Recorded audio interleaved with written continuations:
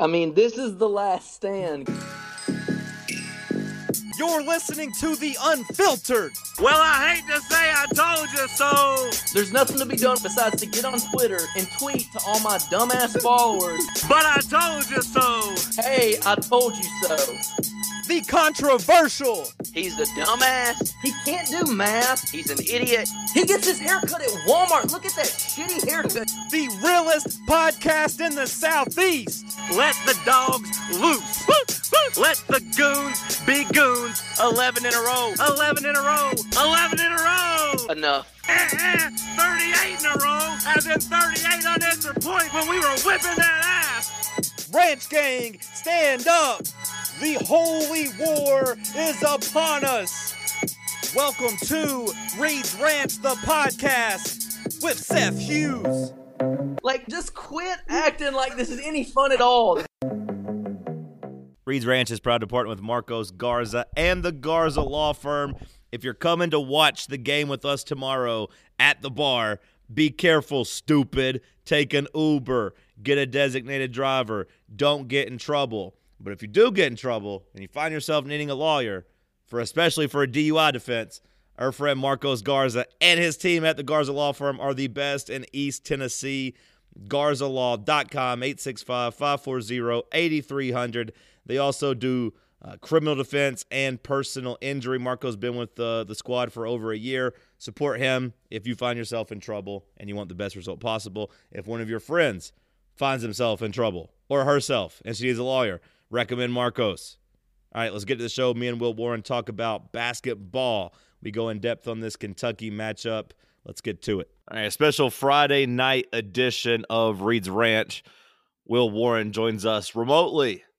Will, I've got this set up in my living room right now. I've got my microphone in between three pillows. I've created like a backdrop trying to hopefully give some good acoustics to this episode. So if it sounds weird, just know that it's because I have my head in the middle of three cushions with the ceiling too. So I guess technically four cushions. I like it. I've got this set up on my little desk in my bedroom remotely. It's a nice little bedroom chat with you, John. Yeah, and a nice little, just a little bedroom chat on a Friday night. No big deal. But it's a big game. It's a big game. We wanted to get together to talk before this Kentucky game. A lot of people have been arguing about just how big the game is, biggest game since when. I didn't want to go all the way back to 2008 because I think that diminishes that we've played good basketball since then. I'll just call it the biggest game since last year's Georgia. Am I underselling this game? I mean, I think it's bigger than that just because Tennessee's playing such a marquee opponent. But again, yeah, I wouldn't even go back to 2008. It's hard to say like this is definitively the biggest game for the program since anything in particular. You could make the case it's the biggest game since Gonzaga or the biggest game since Loyola or something. But I would say for Tennessee specifically going forward, I feel like a lot of people would be happy with a split if you just gave them that scenario at the end of the season with Kentucky. Yeah, for sure. But a lot of people really, really want this game in particular.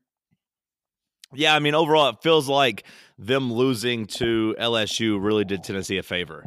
Like you get a game of breathing room in the standings versus Kentucky, and you also probably get a game in the seeding line too. Like if Tennessee loses to Kentucky, I doubt Kentucky jumps them for a 1 seed now with the loss to LSU, which you kind of were in. You might have been a little trouble with the 1 seed if Kentucky hadn't lost to LSU. Yeah, and I think for Kentucky specifically, they're really going to have to get to about 15-3 by year's end in the SEC to be in serious 1 seed contention. 14-4 or less eliminates you in all likelihood. Not because they wouldn't have good wins per se. I mean, they would have a win over Tennessee, Kansas, North Carolina, Louisville, but at 6 losses with so many good teams vying for a 1 seed, that kind of eliminates your cause. When you look at how Tennessee matches up with Kentucky, is there anything that jumps out to you that Tennessee's going to have to do well? Yeah, I mean, reading your preview on on your website through patreon.com/Reed's Rant. Shout out to the patrons. Reading your preview, which, by the way, you outdid yourself, 3,600 words, 5 different sections. Hell of a job by you.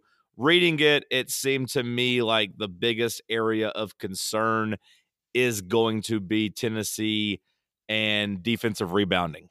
Yes, I agree.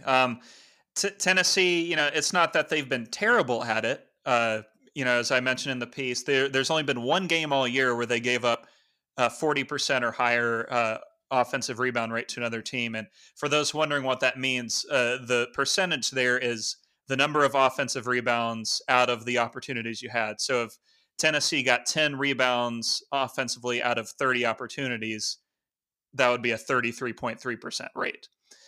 Kentucky ranks number 3 nationally in offensive rebound rate. Tennessee defensively, 259th.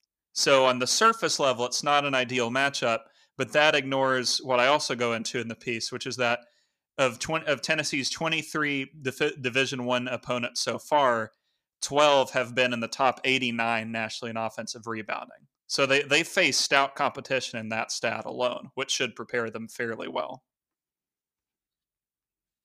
Yeah, that's what had me worried, because Kentucky's long and they are usually going at rebounds pretty ferociously. So it seemed like that would mean that Tennessee needed to keep their guards in, trying to help rebound. And it really, places an importance for me on Kyle Alexander and Grant Williams not getting in foul trouble.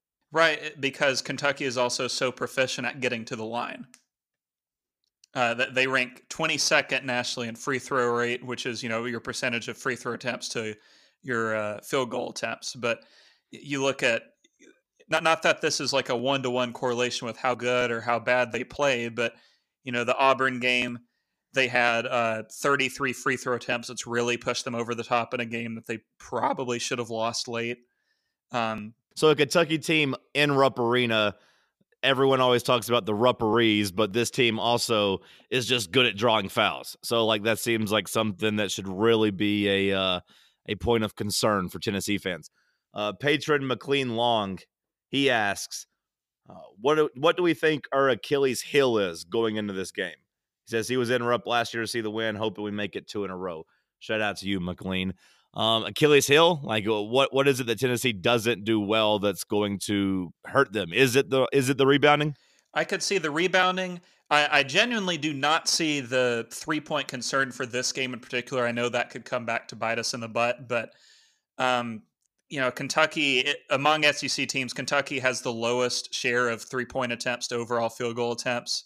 No team in the SEC gets fewer points from threes than Kentucky does. In fact, no 2 teams in the SEC get fewer points from threes than Tennessee and Kentucky. So I genuinely do not expect this one to be decided by threes. It's all about, does Tennessee protect their own boards, and does Tennessee avoid fouling? I can deal with a blocking foul. I can deal with a good hard foul on a block attempt at the rim. I cannot deal with a silly over the back on an and one on PJ Washington or something similar. Tennessee has to make sure their fouls count. They cannot commit stupid, useless fouls in this game. Just because, as much as we enjoyed the John Fulkerson alley-oop the other night, Tennessee probably does not want to be playing John Fulkerson more than 10 minutes in this game, right? Yeah, no, that was one of the things I said was Fulkerson has earned some trust. He's played pretty well. No offense to him, I don't want to see him play very many minutes tomorrow night. Especially because he is a foul machine. Yeah. You don't want to, like you said, the ticky-tack fouls, the over the backs, even the pointless body check, 40 feet away from the basket. I would imagine that you also just don't want to have them shooting cheap 1-and-1 fouls or, getting to the bonus, even, on non-shooting fouls. I think every foul matters tomorrow night. Mm-hmm. I completely agree. And, I thought... Now, something you said, is that about, if it's about fouls, keep going, because I wanted to get back on the 3-point thing, but is it about fouls? Yeah, Kyle Alexander, I think, has actually been better the last few times out. I know he only played 20 and 19 minutes last 2 games, but he had the 0 foul performance against Missouri that I thought was really good. And, in the Florida game, there were 2 bad calls. It is what it is. And, maybe you have to deal with that again tomorrow night. It is Rupp Arena, but I don't find myself quite as concerned about a Kyle Alexander foul issue as I do the potential Grant Williams foul issue. You surprised me by saying you don't think this game is going to come down to 3-pointers. Because reading your preview and watching Kentucky, it seems like that's where you can beat them on defense. Like when you're on offenses, but with, ball movement that leads to wide open 3-pointers. Of course. I mean, that would be the clearest advantage to me for Tennessee offensively outside of, just having Grant Williams on the team. But it is just going to take Tennessee to shoot threes. You look at offensively, they haven't shot more than 20 threes in a game since road Florida on January 12th. Tennessee's just not a team that usually needs to shoot a lot of threes, to be honest. So maybe if it comes down to it tomorrow, they'll shoot more, but I would be a little surprised if that ended up being the deciding factor. Okay. Just reading your preview, like I said, when I believe the number was 43% of 3-pointers are wide open on the catch and shoot against Kentucky, and it seems like if Bowden, Lamonte, and Admiral make them pay there, that could be Tennessee really gaining some free points, if you will. All right, well, let's get to a couple questions. Like I said, this was going to be patron question. We do love our patrons. Heavy. Mason Howe. We do love our patrons. All right, let's. We're talking 3-pointers, so let's go with Ryan Hudson. He says that our opponents are shooting good from 3. Is that because we aren't playing good defense, or is it because, kind of just bad luck on the shots that are going in? It's a little of both. I've harped a lot on Tennessee's guarded/unguarded stuff that I share from Synergy. And, a few games before, Tennessee had not been doing so well against Alabama and Vanderbilt in particular. They shorted up a lot against West Virginia. And you could South Carolina only shot 7 of 22. But in particular, the last week, Missouri, the 15 guarded, 4 unguarded was the second best split of the year. Florida was only 12 guarded, 10 unguarded, but it's Florida. You don't really have to fear them from 3. With South Carolina, I just genuinely thought Tennessee got unlucky. Synergy had South Carolina shooting 10 guarded catch and shoot threes. They hit 7. The national average on those is about 33%. I guarantee you that's probably the only time all year a team has hit more than about 50 to 55% of their unguarded threes in Tennessee. Oh, man, I'm sitting Indian style on the floor right now, and my knee's hurting so bad I got to stretch my leg out. So if I start sounding a little bit off center, it's because I'm in a lot of pain, okay, everybody? I'm grinding through this for you guys. Can I still say Indian? Can you still say Indian style? Is that offensive? Yeah. Well, I think Seth would be the real expert on that, but I think it's perfectly fine. Do I need to say crisscross applesauce? Yeah, it would be weird. Like, I feel like if you asked a Native American person, they would say it would be weird if you said you were sitting Native American. Well, do you think they would find it? I mean, to me, it sounds way more weird to say I'm sitting crisscross applesauce. That's what they teach in school these days. Yeah, there's a kid. When I worked at a school, there was a kid who would always say that, and it was the strangest thing to me. Mason Howell asks, he's seen a lot of talk by Kentucky fans built around Tennessee's weak in-conference schedule so far. I mean, Mason, to be honest, that's something I've talked about a lot on the radio. I mean, you can't really ignore that. Out of Tennessee's teams they've played so far in conference, only Alabama is slated right now to be a tournament team. Now, sure, Florida still probably should be considered a quality opponent, especially a trip to Florida, but still, Tennessee's had a pretty easy conference schedule so far. Will, do you agree or disagree? I totally agree. I mean, you saw the Ken Pomeroy tweet today about how Tennessee's current conference schedule has been easier than Santa Clara's, which is pretty funny, to be honest. But yeah, but I mean, I understand Tennessee. Yeah, I understand Tennessee fans taking offense to that because we did play Kansas, Gonzaga, and Louisville. Right. And it really purely is just not Tennessee's fault that West Virginia sucks this year, or that Florida has been a disappointment, or really that South Carolina was extremely disappointing until the conference season started. Tennessee can't control those factors. They can't control Darius Garland's knee shredding. It is what it is. Tennessee's been pretty darn lucky with the schedule so far. But hey, it got us to 23-1. I don't think anyone should complain. I think Kentucky's conference schedule has been a little overrated so far. I'm not buying those Mississippi schools just yet. That's fair. And to that, I would say they have played. Ken Palm says 7 tier A games so far. I don't know how that lines up with the net rankings exactly, but I mean, you would take Duke and Louisville and North Carolina into account there. I'm just looking at conference schedule though.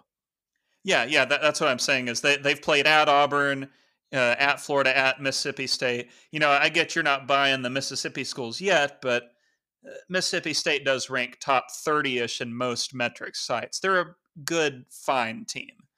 So I mean, Tennessee went to Florida. So it's really just there's 2 extra games so far, the at LSU, or excuse me, not the LSU, the at Mississippi State and the at Auburn. Like that's it so far. Those would be the 2 definitively tougher road games they've played. And I guess they went to Alabama versus Tennessee, getting them at home. Yeah, but again, like Alabama's not tougher than Florida, in my opinion.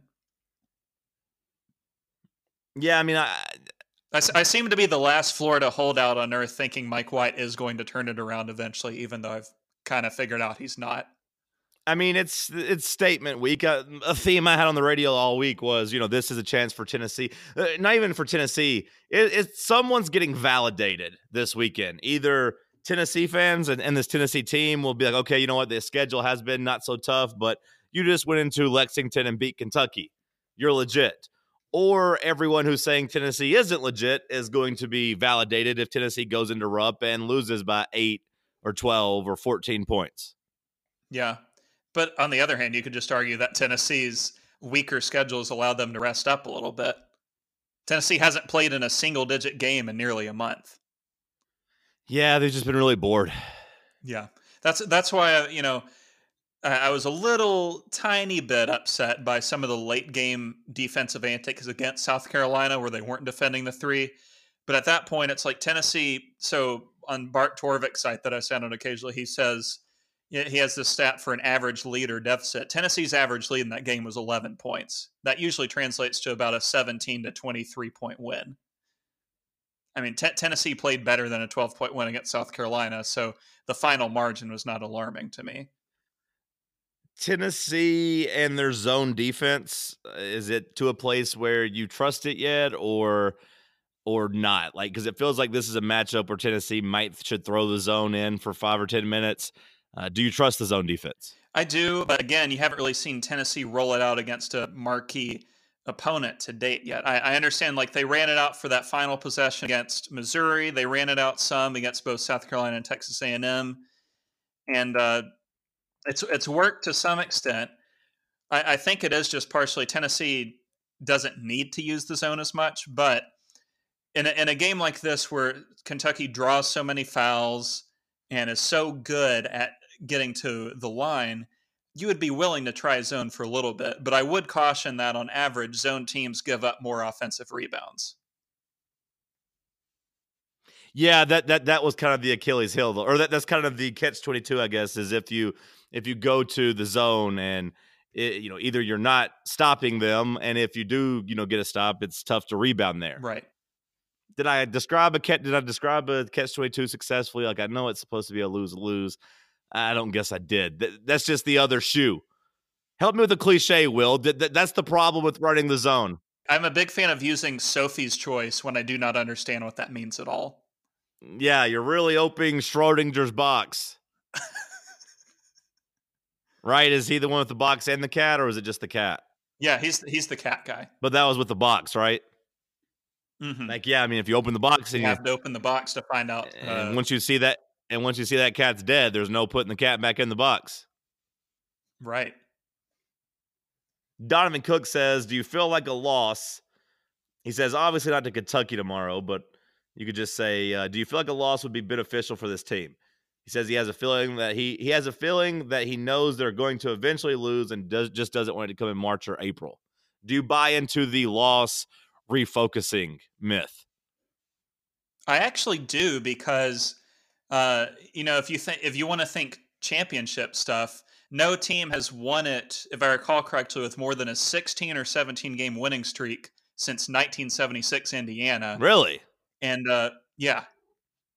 So What's the longest one? If the longest one since? Yeah. I mean, you said there's been like no 16 or 17. Like, what's the longest one?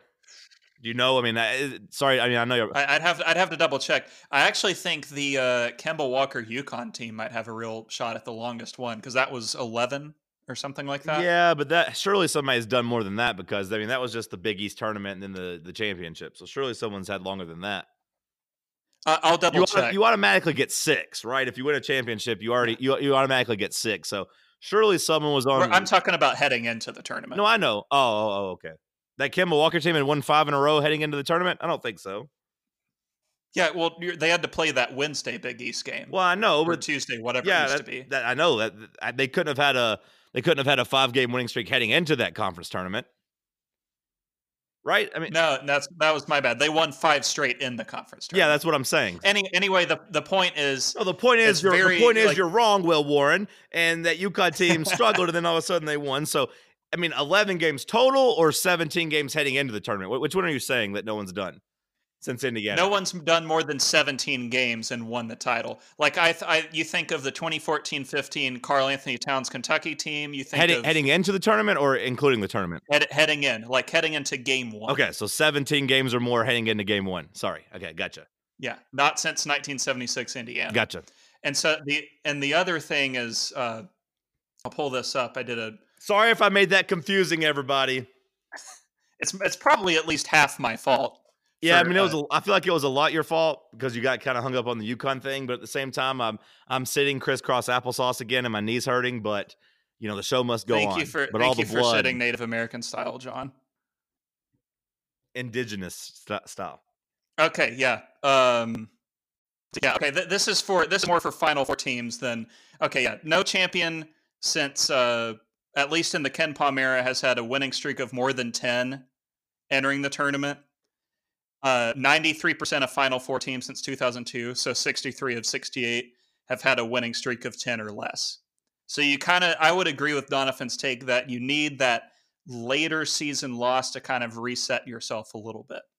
I don't really care where it comes, but. Okay, so you buy into it. I always kind of felt like that was just a myth that people say. Statistically, it's backed up. #VolStats.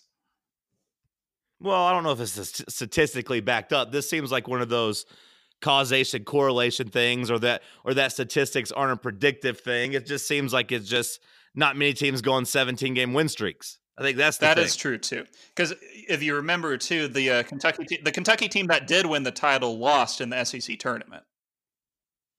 Thank you, Mr. Statistician, for tipping your hat. It just seems like 17 wins in a row is tough to get. Yes. So I don't think it means that teams that I'd be curious to see what happens to teams that go into the tournament on 17-game win streaks. I'll try and get that info for you. You know what I mean? Like teams that came in on long win streaks and how they did. Obviously, we know that that Karl Anthony Towns and that Kentucky team failed, but I just wonder how often it actually happens. You'd also have to weight it against mid-major teams too, because I know for sure it's way more common when like a Stephen F. Austin comes in winning 20 in a row. Yeah, and I was going to say you can't count St. Joe's or you can't count Wichita State. Like I just mean like actual like big-time teams. Chad Byers asks, is Coach Cal actually a good coach? Yes. Like not him being successful, but just can he stack up against other good coaches with a neutral squad, basically? Like, can I take recruiting out of it? Do you think Coach Cal is good? Yeah, I don't think. I think that generally considering I don't think we could remember and name the last time he finished outside of like the top 5-ish in recruiting. That I would say it's disappointing for sure. He hasn't won a title since 2012, but I think he's pretty good at taking obviously obvious parts that don't really fit together. Like if you looked at just this Kentucky lineup straight up, it doesn't fit together in theory. You have one consistent shooter, a couple of big guys that aren't big, and a point guard that kind of got the role by default because the real starting point guard transferred. I mean, they've kind of figured it out on their own, but you have to credit Cal because I think every year Kentucky consistently through his tenure has played pretty darn good defense. They've always been really good inside the arc. They've always been really good at blocking shots. And, regardless of whether you're hitting on the other end, if you're playing strong, solid ball on one end, you're solving a good part of the equation. I will say that I've always been a little disappointed by Cal's late game offensive sets and what he chooses to run, like especially the Kansas State game last year where they lost in the Sweet 16. Yeah, I don't remember much about that game because I was so devastated that I quit watching basketball. That's fair. I just felt like Kentucky could not get like a good playoff at all in the final 5 minutes of that game. And he's relied a lot on star power late in games, which is totally fine. You have no serious issue with that, but it doesn't seem like Kentucky really runs plays for the final couple minutes of a game. It's all about who is the best shooter and can he create his own shot. So very NBA-esque. Yeah, I mean, well, they always have NBA talent, and this year they don't really have the same level of talent. Just for the record, I had to move up on the couch, so now I'm really just like leaning over into the mic. So who knows how this sounds right now? But just had to give you an update. It doesn't seem like Kentucky has that level of talent this year, especially in the guards. Mostly the point guard position. Is that fair to say? Part of it is like there's no De'Aaron Fox and no John Wall, obviously, but like, is there point guard? He's not a pro player either, right? Like he's not a pro prospect. I think he's like a late second round guy, maybe, but yeah, not a lottery pick by any means, like we've seen from Kentucky in the past. And his defense is definitely his strength compared to a decently weak offensive game. Is that accurate? Yeah, I mean, defensively, he's probably either the best or second best defender on a very good defense. And it is just a strange team. It's PJ Washington is the best player, and he was a guy who lost his starting spot last year after the Tennessee game, after the loss in Rupp. Like the best freshman on the team is a guy who came in as far and away the least heralded member of their class last year, a white kid from Wisconsin. Is that Hero or whatever? I mean, Keldon Johnson is probably the third best player on the team, and he's the only guy that's even getting some consideration for a lottery pick. Yeah, I've seen that. When I've watched them, I haven't been overly impressed with him. I mean, don't get me wrong, he's a fine player, but he's not. I wouldn't even put him on the level of like a Kevin Knox last year or something. Okay. Where, Kevin Knox wasn't even the best player on last year's team. Clint Wright asks, how would Tennessee recover from a loss tomorrow since it's to a blue blood like Kentucky? He says ESPN would have a field day with us. They've wanted to see us lose for 4 weeks. How do you think a loss would affect Tennessee just from a national perspective? I don't feel like ESPN's wanting us to lose. No, like didn't they have I don't watch this stuff, but didn't they have a dude like come on and say Tennessee was clearly the best team in the nation a week ago? Yeah, I'm not really buying the ESPN stuff this go around. I understand that as Tennessee fans, we're all conditioned to believe ESPN is doing all they can to cut down the university, but that's kind of not the case here. I would say in terms of recovery, most rational people are going to be like, oh, it's hard as hell to win at Rupp Arena. That's not a big deal. As long as it's not a blowout. And anything within single digits, and I don't really think national media is going to care all that much. I think that will also be a benefit. I think LSU beating Kentucky will kind of benefit Tennessee from maybe taking the hype down a little bit, right? It's not two teams coming in with double-digit win streaks. It's just one team coming off of a loss versus the number one team in the country. Right, and, I'd have to look at the poll to really confirm this one way or another, but we don't really think Tennessee falls, if they do lose, falls further than fourth, right? I feel like that's accurate. Like below Duke, Virginia, Gonzaga, and that's it. Maybe even ahead of Gonzaga since they have the head-to-head. I'd say that's fair, and I would say that they shouldn't put Kentucky ahead of Tennessee, especially if it's a close game. Right. Because as we all know, supposedly home court advantage is worth 3 points or thereabouts. If it's within 3, then that would technically mean Tennessee would win it on a neutral court, I suppose. Yeah, I'm not really buying the ESPN stuff this go round. Like I know that they're praising Duke, but I mean, I think Duke's a really damn good team, and them moving Duke ahead of Tennessee in the power rankings made a little sense to me. So like outside of that, It did me too. Duke, it's not Tennessee's fault they've played an easy conference schedule. Duke just happens to play in either the best or second best conference in the nation. Now, if Tennessee beats Kentucky, especially convincingly, I think Tennessee should move back ahead, especially since Duke slept walk against Louisville for 30 minutes.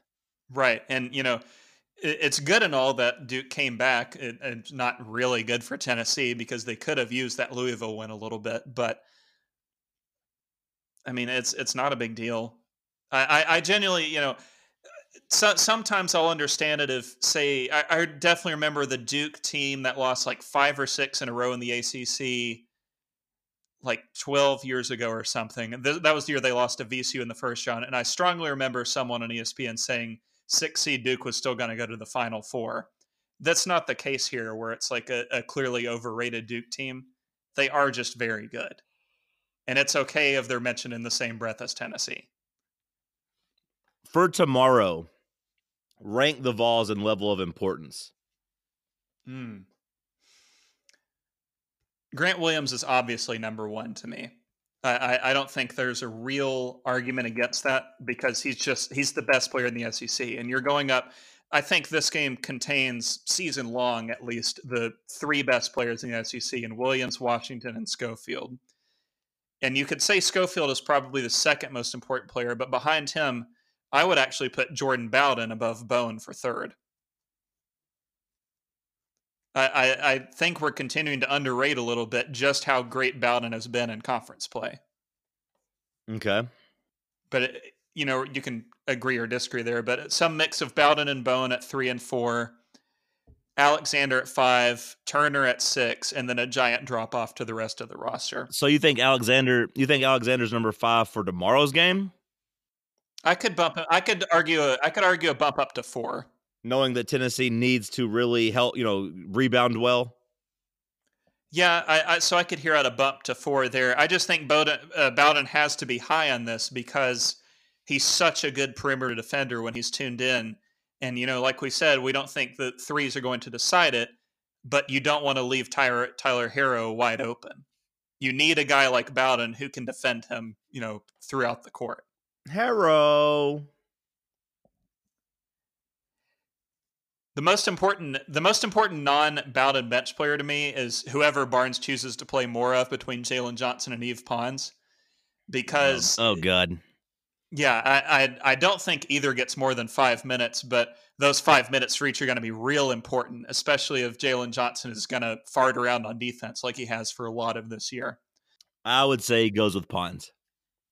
I probably would too, just because Pons has a better body to guard guys, even though Pons, as we all know, he kind of has that, when you play with a player on Madden or something where they have really low awareness, Pons has that a bit. But you would hope that you can at least get 4 to 6 good minutes out of Pons where he's harassing guys on the perimeter. He's willing to take on a Harrow or a Hagans or even Keldon Johnson because they do have the same height and body type. Some sort of deal like that where he's able to spell Bowden, Turner, Schofield effectively for a short amount of time. They will really need that tomorrow. And he cannot commit a dumb foul, obviously. John Ard, since we're just kind of looking ahead at what this would do seed wise, and Tennessee's currently on the 1 line, and even with the loss should stay as a 1 seed. We'll real quickly give us your rankings on teams that Tennessee would want to see as a 2 seed. We'll say start with most want to see between Carolina, Michigan State, Michigan, Houston, and Kansas. I still go Kansas number 1 because they don't have Azubuike. Not that I really think Houston is some great team that deserves to be 24-1. I think that's just a product of the conference they play in. But getting Kansas without their lone good big man is extremely ideal. That's a Kansas team that I really don't think makes it past the first weekend. So having a deal where in the bottom half of your bracket, the best you can play is the 3 seed would be pretty ideal.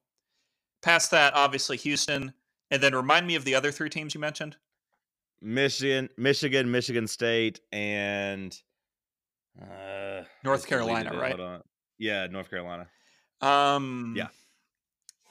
Most want to play out of those: North Carolina, then Michigan State. Michigan just kind of seems to have lost it completely on offense. Yeah, I've noticed they've been losing a lot more. Yeah, well, the Penn State game, not only did John Beilein get kicked out of the game for what I read was the first time in 30-plus years, which is pretty amazing. I believe it was the 6th or 7th straight game they've shot below 40% from three. All right. Gabriel Wall says, how much does Tennessee win by tomorrow? I said 1 on the post. I really do believe this is a true coin flip of a game, which is obviously pretty scary. That means there's a lot of variance in it. But in a coin flip, I do just kind of go with the better team on a neutral court, and Tennessee is technically the better team this year. It's not a neutral court. Yeah, but you just got to go. This is a weird year for the SEC where only out of the 77 home games so far, home teams are only 42-35. I mean, we saw Kentucky lose at home to LSU and get a giant call against them as time expired, which how many times have you seen that happen in your life? Vols win by 4. You say 4? Yeah, I say 4. Do we have any other questions? I like these questions. The last 2 come from Grit and Tanner Fuller, and they're just asking about our crew that's going to Lexington and whether or not they're going to go to jail and bail money and who's going to go bail them out type of thing. I would say definitely add them to your prayer list if you are a church attender. Make sure that you keep if you're not a church guy or gal, keep them in your thoughts. I mean, the game's tomorrow, Will. I know. Church is on Sunday. That you can pray before Sunday. Yeah, but do you update your prayer list on Saturdays? In my church, we just update prayer list on Sundays. You can make a special call to the pastor. That seems a little extreme, William. Look, maybe the pastor owes you a favor or something. I don't know. I don't know your pastor. What the hell would you? How would the pastor owe you a favor? Because you've been a good churchgoer, I guess. I don't know. The point is we got to keep Levi and the crew. Yeah, we got to make sure at least we're thinking of them. We're hoping they pull through. We're hoping that Levi doesn't have his face caved in. Just get him out of there safe. Every time I was in church or Sunday school and they would make you give a prayer request, I would just always say unspoken. Maybe call your pastor and say you have an unspoken prayer request. Have an unspoken prayer request about 2 very specific people, or however many people were sending up there. I know personally 5 or 6, I think so. Hopefully all the boys are okay. Hopefully they get a big win. All right, Will, anything else you want to add? No, not really. I feel better about tomorrow's game after writing that giant piece than I did before. Tennessee has very specific parts of the game they can take control of. Tennessee is way better in half-court offense than Kentucky is. If Tennessee slows this game down, not to a crawl necessarily, but takes away the transition element from Kentucky and forces a lot of mid-range twos, they're going to be looking pretty, I think. I'm sure Marcos Garza has some friends in Kentucky who would help these boys. Shout out to Marcos. Maybe he's got some friends in Kentucky that he would recommend up in Lexington. I'll shoot him a message, see what I can find out. All right, William, are you coming to Hops and Hollers tomorrow night? I will be in Nashville, unfortunately, but I will be there in spirit. It was a yes or no question. No. Okay. The 12 p.m. LSU tip I will be there for, I'm sure. Which, let me harp on that for a minute, how stupid it is. Tennessee's 2 marquee road games after this one, LSU and Auburn, both tip at noon. Maybe the fans will be tired. It's 11 a.m. locally. That's what you hope for. Maybe it's an advantage. Tennessee beat Auburn in football at 11 a.m. local. This is true. So we beat one Tigers team at 11 a.m. So why not 2? Maybe we can beat it. Maybe we can beat another one. All right, William, appreciate the time. Appreciate your great work. If you haven't read his Show Me My Opponent, it's more in depth than the stuff we talked about tonight, and it comes with pictures. You get to see pictures and videos. And the pictures move. That's the fun part. You did a great job, William. Great job. Appreciate you for all your help. ReedsRanch.com/ Wait, no, that's not right. Let me try that again. Patreon.com/Reed's Ranch if you want access to it. $2 a month. $2 a month goes a long way for us, and it also provides you a chance with access to our community and some really, really good content. I love you, William. I'll talk to you later. Love you too, John. Bye-bye.